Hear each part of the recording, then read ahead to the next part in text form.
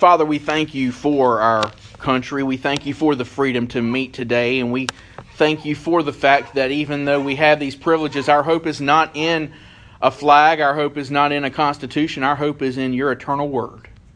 And what you have said is the end is near. But for those in Christ, we have an inheritance that is imperishable and undefiled and never fading away.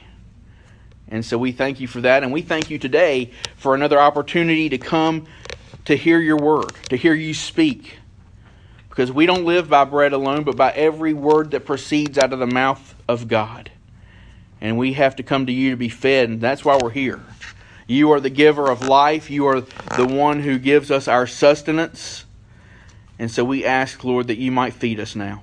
Sanctify our hearts. We pray you'll be glorified in how this word is preached and how it's received. We pray, Lord, for faithful and obedient responses to your word. We ask this in Jesus' name. Amen. Well, beloved, go ahead and turn with me. We enter into another chapter of Luke's Gospel today, Luke 16. We spent some quality time on the parable of the prodigal son. I had a chance to open that word up to Red Branch Baptist Church this week, and I appreciate your prayers as I was able to do that.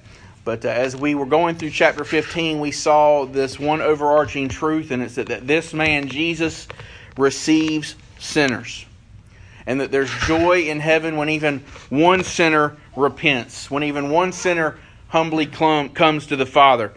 And we're about a month removed from that here, but we're ready to continue in Luke, continue pursuing the exact truth about the things we've been taught about Jesus. Now, I haven't gone through and counted for myself, but one of the people I read this week who I trust states that of almost 40 parables that Jesus teaches in the Gospels, a third of them have to do with money. Which on the one hand, you're like, whoa, that's a lot to talk about money. But really, that shouldn't surprise us, because no matter when we've lived or what culture we've been in, ever since the Garden of Eden, money has been an important part of the culture. In fact, you could argue that Adam and Eve's desire for more than what God provided was their downfall, was the fall. Money is a huge part of our lives. We think about how to get it, how to keep it, how to spend it, how to borrow it, how to get more of it, how to give it. Money dominates the world. It dominates the world so much that we have come to talk about the almighty dollar sometimes rather than almighty God. Well, our politics, our entertainment, our sports, we're hard-pressed to think of any facet of our lives that isn't heavily influenced, if not dominated, by money, by stuff, by all of this. And in fact, it's interesting that after the parable of the prodigal son, in which money, an estate, plays a very significant role, that Jesus again talks about it in chapter 16. And this parable that we're about to read, it's not directed at the Pharisees, it's not directed at the scribes, but now he is talking to the disciples. He's talking to people who believe in him. He's talking to people who have placed their trust in him, who are walking with him, who are following him. And we do well to take heed this morning, because I hope that's us. So let's read. Let's start in verse 1. We're going to go down to verse 13, but we're going to start just by looking at the first 7 verses, 7 or 8. Now he was also saying to the disciples, there was a rich man who had a manager, and this manager was reported to him as squandering his possessions. And he called him and said to him, what is this I hear about you? Give an accounting of your management, for you can no longer be manager. The manager said to himself, what shall I do, since my master is taking the management away from me? I am not strong enough to dig. I am ashamed to beg. I know what I shall do, so that when I am removed from the management, people will welcome me into their homes. And he summoned each one of his master's debtors, and he began saying to the first, how much do you owe my master? And he said, 100 measures of oil. And he said to him, take your bill, and sit down quickly and write 50. Then he said to another, and how much do you owe? And he said, 100 measures of wheat. He said to him, take your bill and write 80. So there's the parable, but now comes the punchline. Look at verse 8. And his master praised the unrighteous steward because he had acted shrewdly. He praised the unrighteous steward because he acted shrewdly. Now, we've seen Jesus say some surprising things before.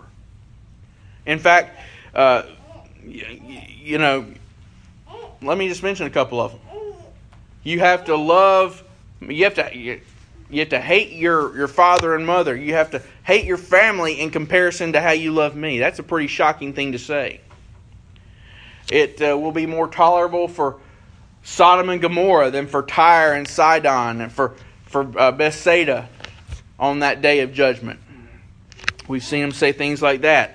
The parable of the prodigal son, we just saw that. And if you were with us for those weeks that we were just slogging our way through that, we saw that each progressive shoe to drop in that story was really designed by Jesus to shock and surprise the scribes and Pharisees, the religious people who were listening to him. And now here is Jesus. He's speaking with his disciples, and we see, he had a knack for surprising them too, because he's praising someone who is unrighteous. That's what Jesus seems to be doing here. Is that what Jesus is doing here? Because don't we understand that God has always called us, no matter what we've been given, to be good stewards of what we've been given? And that's one of the hardest things to do in this life, but we've been called to always be good stewards. It is required of a steward that he be found faithful, is what Paul writes. So what kind of positive lesson was Jesus' disciples, what kind of lesson were they supposed to learn from an unrighteous manager? And to that end, what does the Lord desire for you and me to understand out of this morning? Well, it's not the easiest passage to figure out. In fact, in my studies, what others have written about a particular text, I will often consult what others have written about a particular text. Now, I do that for a number of reasons. First of all, it's because there's people who are smarter than me. So I go first thing I do is I read the text for myself and I try to see what's going on. But then later on in the week, later on as I'm getting ready, I will go and see what others have said, because have they seen something that I've missed? Maybe they have an additional insight that I haven't thought about yet. Maybe I have some ideas about this text that I need to bounce off of what people who have gone before me have written. Am I way out of bounds in what I think is going on here? I think it's always good to do that when you're studying the Bible, to consult things like that. And in this case, the commentaries I've come to trust the most on Luke, the ones that have been the most helpful to me in bringing these sermons to you, one of them is from the 19th century pastor named J.C. Ryle. He was in England. And I just got a kick out of his first words in dealing with this parable. He just wrote, "This is a difficult passage." Well, yeah, it is. This is a difficult passage. And he goes on to say, if we learn nothing else from the passage before us, let us learn humility. Which I thought was wise, because we definitely need to learn humility. But I don't think that's all we can or need to take away from what Jesus is saying here. So let's dig into this parable a little bit. The first thing we learn in this parable is there was a rich man, a wealthy man, a man who had means. A man who had enough so that he hired a manager to watch over, to administer his business affairs. The rich man was owed debts by many people he did business with. So the manager, this steward, would have had a great responsibility. In fact, the amount of the debts in these, the debts, not the depths, the amount of debts in these verses, we're going to get into a little bit more in a minute, but this was not small business loans. These were not small debts in any way, shape, or form. So this was a very rich man that Jesus was introducing to us. But immediately we learn this manager that he has entrusted his affairs to was someone he should not have entrusted his affairs to. Because it's reported to the rich man that his manager squandered his possessions. Squandered. Now we've seen that word squandered recently in Luke, the parable of the prodigal son. He squandered his share of the estate. He did so on loose living. The manager here squanders his boss's possessions on loose management and on who knows what. We're not told specifically what he did, but we can infer several things. We can infer that he embezzled money. We can infer maybe that he made unwise investments, that he could have done any number of things. I guess it doesn't do a whole lot of good to speculate and speculate and speculate. The bottom line is, he did his boss wrong. He did hit the manager did the rich man, his master, his boss, wrong. And so someone sees this and someone reports to him. That word reported is the verb form of diabolos. And if you know any Spanish, you know that the word diablo means what? Devil. That word diabolos means slander, accuse. And that's what this is talking about. This man was accused to his master.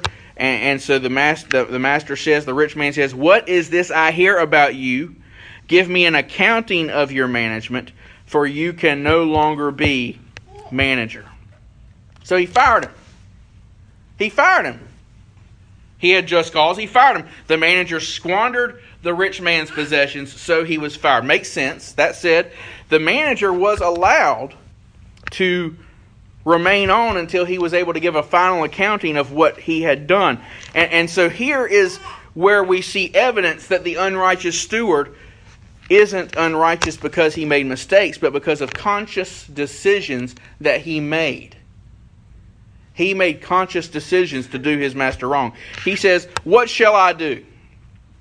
We see that often in Luke. What shall I do? Someone will ask. We see it in chapter 3. We see it in chapter 12. We'll see it again in Acts 2. Luke wrote Acts. Okay? What shall I do? Since my master, the Greek word for Lord, kurios. What shall I do since my master is taking the management away from me? Because he knows he's lost his job. He knows my life is about to change in a big way. So he begins looking at what life is going to be like without his job, without his prestigious position, without control over that which he now has control over. "I'm not strong enough to dig," he says. We'd call him a white-collar worker today, and he knew he was a white-collar worker. He didn't consider himself capable, for whatever reason, of manual labor. He probably just thought it was beneath him. Maybe he thought he was more dignified than to subject himself to a shovel. He's not capable of digging. "I'm ashamed to beg," he then said. Of course, if actual work was beneath him, so would begging be. So looking at his prospects for the future, it looks dark. It looks bleak ahead of where this guy is. But then, it's like the cartoon where the light bulb goes off. He has this aha moment. "I know what I shall do, so that when I am removed from the management, people will welcome me into their homes." Because he was going to need a place to live. He was going to need food to eat. He was going to have some place to go. So who are they? Who are the people he's talking about here? He summoned each one, verse 5, each one of his master's debtors. Now, he was supposed to be giving a final account of his master's business. He was supposed to be getting things in order, I guess presumably for the next guy, and then leaving. But instead, what does he do? He embarks on a new scheme. A new scheme for himself, for food, for shelter, for income, for status, to preserve his way of life. And he decides he will use each of those who owe his master to do it. Now, debts in that culture, particularly if they were related to agriculture, and again, this is an agrarian society, first century Israel, an agrarian society. Debts are usually paid off when? They're paid off at harvest time, which makes sense because harvest time is the time of year where people have means by which to pay their debts. Makes sense. People working the land would have what they need. So the manager gets this idea to go to each debtor and give them a big discount on what they owe their master. Write off part of their debt so they don't have to pay as much. And then, because he's doing that for them, they're going to feel obligated to me. So that's his idea. That's his plan. Because the manager knew that in his culture, reciprocation was a big deal. Jesus himself says, do unto others as you would have them do unto you. If somebody does something for you, you do something for them. It was the right thing to do. So if he could get his master's debtors, if he could reduce their debts, then he would have all of them feeling obligated to do things for him. So then he'd be taken care of. Quite the plan. Never mind, though, his resources were not his own. Never mind, they were his master's. He'd only been entrusted with them. He'd only been charged with the responsibility to use them in a way to benefit the master, and he had failed miserably at that. But instead of being sorry, instead of being repentant, he goes into, I'm going to protect myself mode. He's all about himself. How can he make his way better in the world? And he's going to do it. So we get two examples of how this worked. You get the sense there were more like this, but he began saying to the first, how much do you owe my master? And he said, 100 measures of oil. And he said to him, take your bill and sit down quickly and write 50. Now, just to kind of put that into terms we can understand, 100 measures of olive oil was about 875 gallons, or about what 150 olive trees would produce. And that oil would be worth something like 1,000 denarii, which was more than 3 years' wages for a common laborer. A denarii was roughly a day's wage for a common laborer. So this is not a small debt. We're talking about over 3 years' worth of money for a common laborer. No small debt. This was a big deal. The manager was cutting the debt in half. A significant break for the one who owed, and a significant loss for the master. The second debtor is much the same. 100 measures of wheat, cut 20% down to 80. About 1,000 bushels of wheat, about 100 acres to produce that wheat, and the value of which, as I understand it, and again, I'm not a farmer, so maybe someone can correct me if what I've read is wrong, but that would be about 8 to 10 years worth of labor. What's being described here, about 8 to 10 years worth of labor being cut down. Years. That's what was owed, now cut by 20%. And for the one who owed, great. But the manager here is defrauding his master. The one whose interest he is supposed to be putting first. But again, he was putting himself first. He wasn't doing this to be nice to the people who owed. He wasn't doing this because he was benevolent. He was doing this to gain favor in their eyes for his own benefit. And since the debtors benefited, they were happy to cooperate, even if it meant they were being unfair to the one they owed. Now, there's nothing at all redeemable about what this unrighteous manager does. There's nothing. He has mismanaged his master's provisions, and then he has continued to work the system for his own benefit at the expense of his master. And so, after Jesus is done saying this, you would expect when the master finds out about this for him to bring the hammer down on the steward. You expect the master to lay the smack down on him. But Jesus often surprises us in his parables, just like the parable of the prodigal son. So in verse 8, his disciples had to be shocked to hear Jesus say, and his master praised the unrighteous manager because he had acted shrewdly. Now, to those listening to Jesus, the master has been the victim. He's a rich man, but you feel a little bit sorry for him because he has been swindled, really. But now he just sounds stupid. This seems like a ridiculous response on the surface. But again, that's just on the surface. Note that he doesn't really praise him for wasting his resources. He doesn't praise him for the irresponsible manner in which he conducted himself. He doesn't praise him for what amounts to thievery.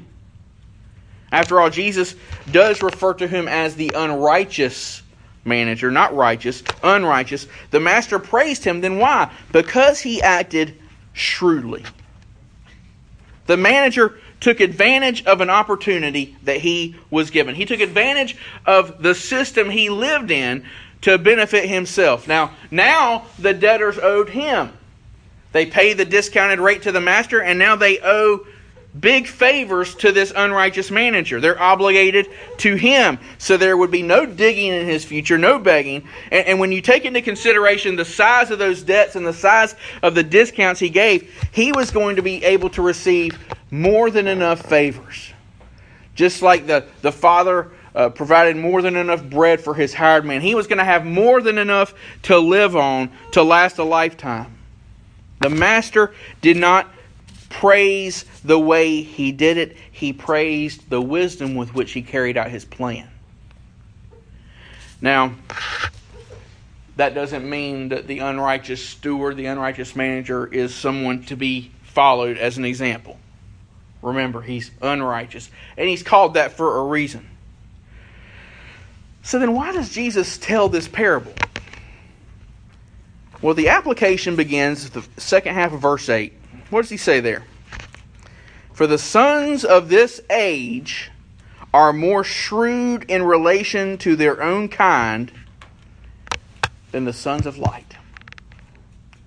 The sons of this age are more shrewd in relation to their own kind than the sons of light. The sons of light are believers, those who've been made alive by God. We see the sons of light used several times in the New Testament in particular. So what does Jesus mean by that? He's saying that the unrighteous, that sinners, that unbelievers are better at securing themselves in this present age than the righteous are at securing their rewards in the age to come. That's what he's saying.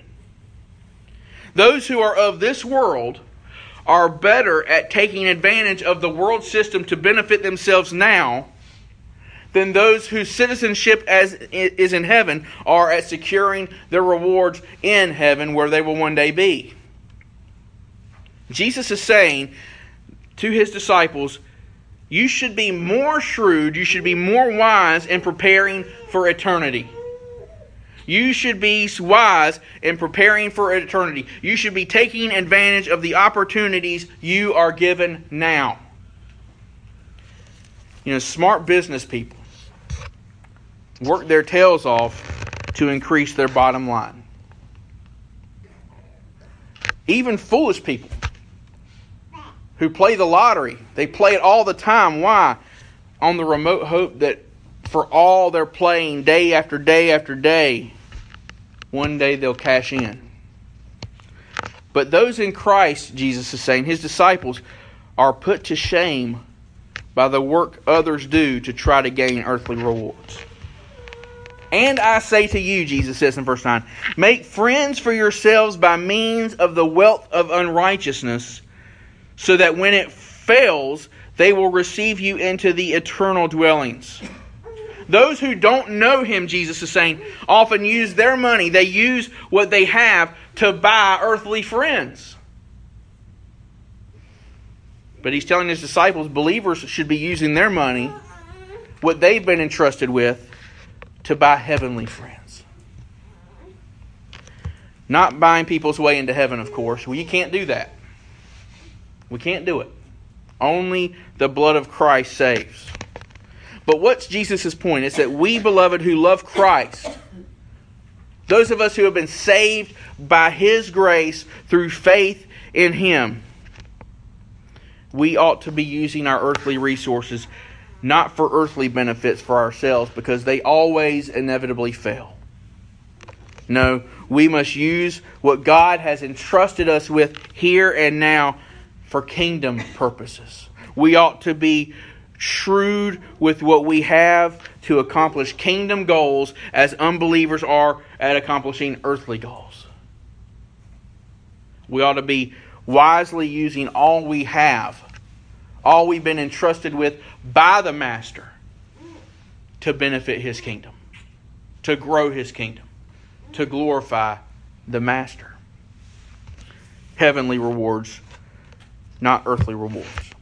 He's saying that we ought to use our money so that even when it fails, even when it runs out, unbelievers make friends for themselves and then it's gone. But even when your money runs out, those heavenly friends you've bought with the resources that you used for the Master's glory will receive you into the eternal dwellings.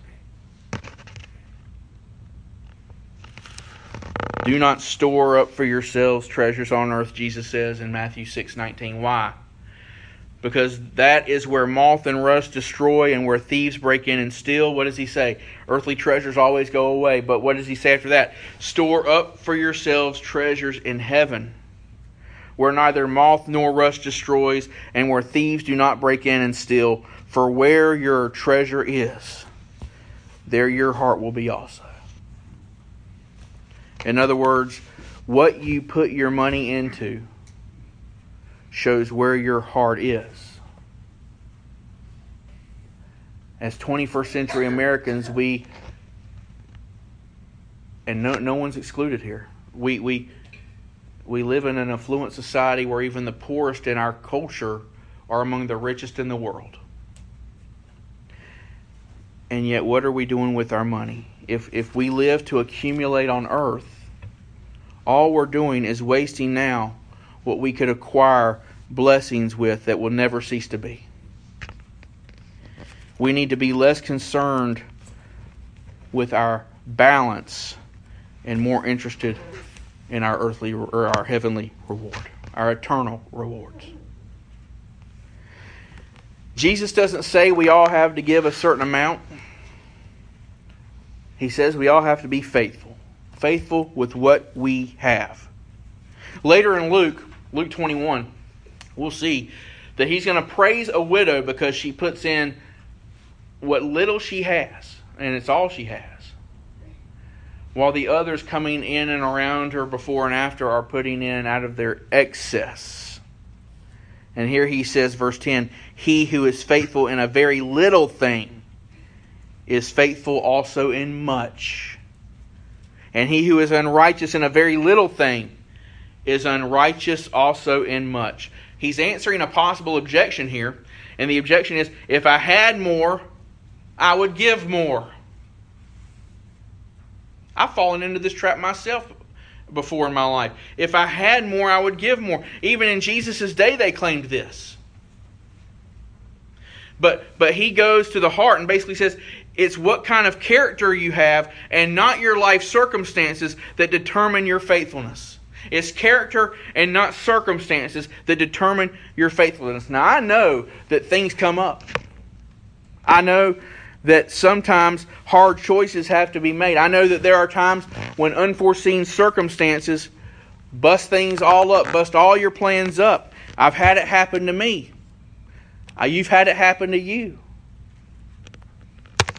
But overall, what is Jesus saying here? He's saying that what God entrusts you with, you need to be faithful with it. He's saying your integrity before God has a lot to do with what you use, with how you use what you've been given. It's almost as if He's asking the question of the disciples: will you be the unrighteous steward with all I'm giving you, or will you be faithful? Will you trust in wealth, or will you discover there is wealth in trust? Look at verses 11 and 12. Therefore, if you have not been faithful in the use of unrighteous wealth, who will entrust the true riches to you? And if you have not been faithful in the use of that which is another's, who will give you that which is your own? What's Jesus saying here? He's saying, why do you expect God to bless and reward you if you sinfully waste your opportunity to be faithful in what you've been given? Why do you expect spiritual blessings, the true riches, for you and for your church and for your family when you're not being faithful with unrighteous wealth? That is money, property, measures of oil, measures of wheat, whatever. On Facebook, if you're on Facebook, you've no doubt seen this. Click like and share, and type amen, and God will bless you. I pity the person who believes that's the case. I pity the person who thinks there's a quick end run to receiving in this world what God says will ultimately fail. Earthly riches will ultimately fail. They'll ultimately go away. He calls us to faithfulness. As I read it put, those who fail to invest in the work of redemption impoverish themselves forever. Those who fail to invest in the work of redemption impoverish themselves. The prodigal son learned that lesson. He squandered his estate on loose living, and maybe you aren't engaging in anything like the immorality he was engaging in, and I sure hope not. I sure hope not.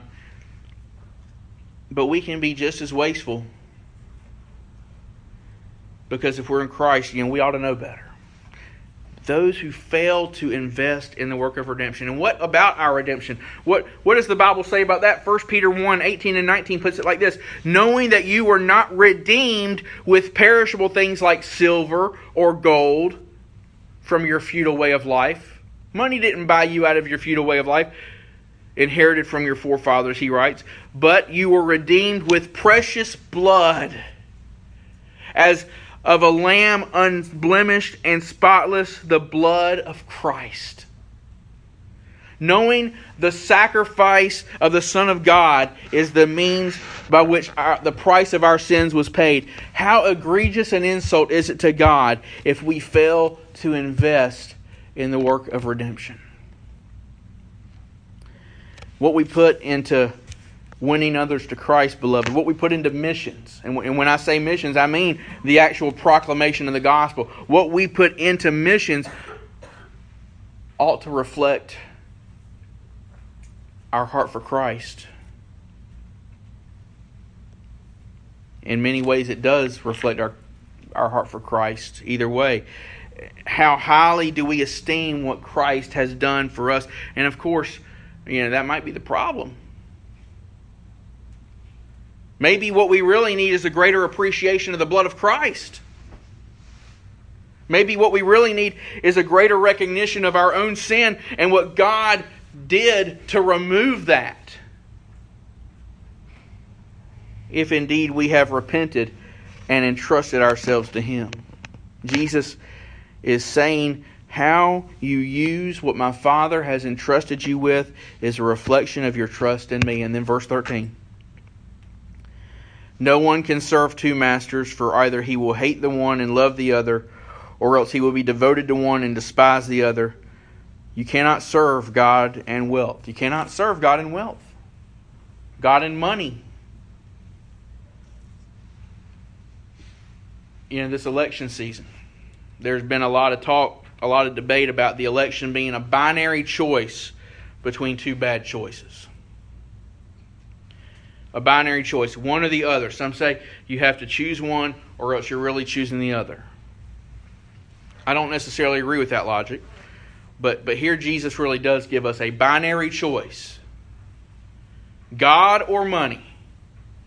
You will put one over the other. You always will put one over the other. Which one will be on top? It's like an umbrella. There's stuff over the umbrella and there's stuff on. Which one's on top, raining, trickling down on how you use the other? A lot of people, money's on top and it affects how they view God. Jesus says you have to put God on top and let that affect how you use money. And by the way, how you use time, how you use all the resources you have, how you do everything. And note, he's not saying that being rich is evil. And I would never say that either. Being rich is not any more evil than being poor is evil. Being richer just means you've been given more with which to glorify God. It's a stewardship to be used for His glory. Being poor, whatever you have, you've been entrusted with to glorify God. Whatever we've been given, beloved, it's an opportunity for faithfulness. It's an opportunity to glorify God. It's an opportunity to show God how much we appreciate what He's done for us. When money rules in the heart, God does not. Where God rules in the heart, money will be used for His glory. How you use what the Father has entrusted you with is a reflection of your trust in His Son. Or as Martin Luther put it, a religion that gives nothing, costs nothing, and suffers nothing is worth nothing.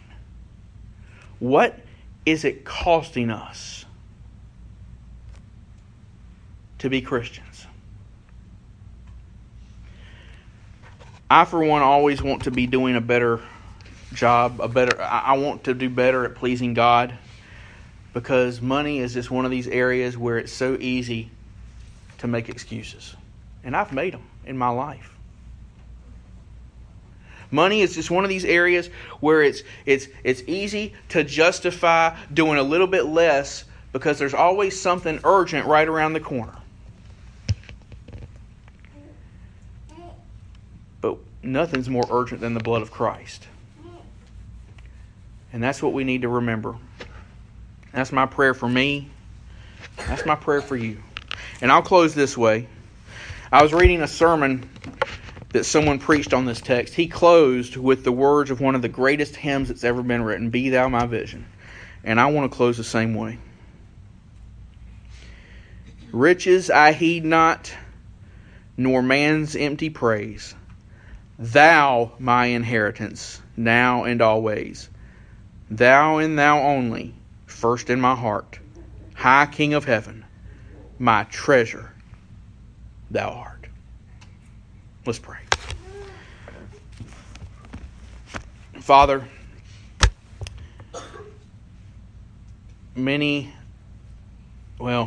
not many.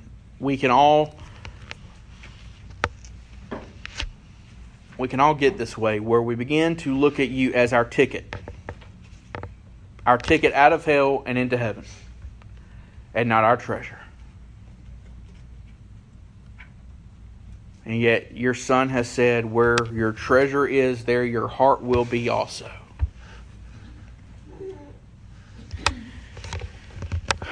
Help us to esteem your precious blood in a manner worthy of its true worth.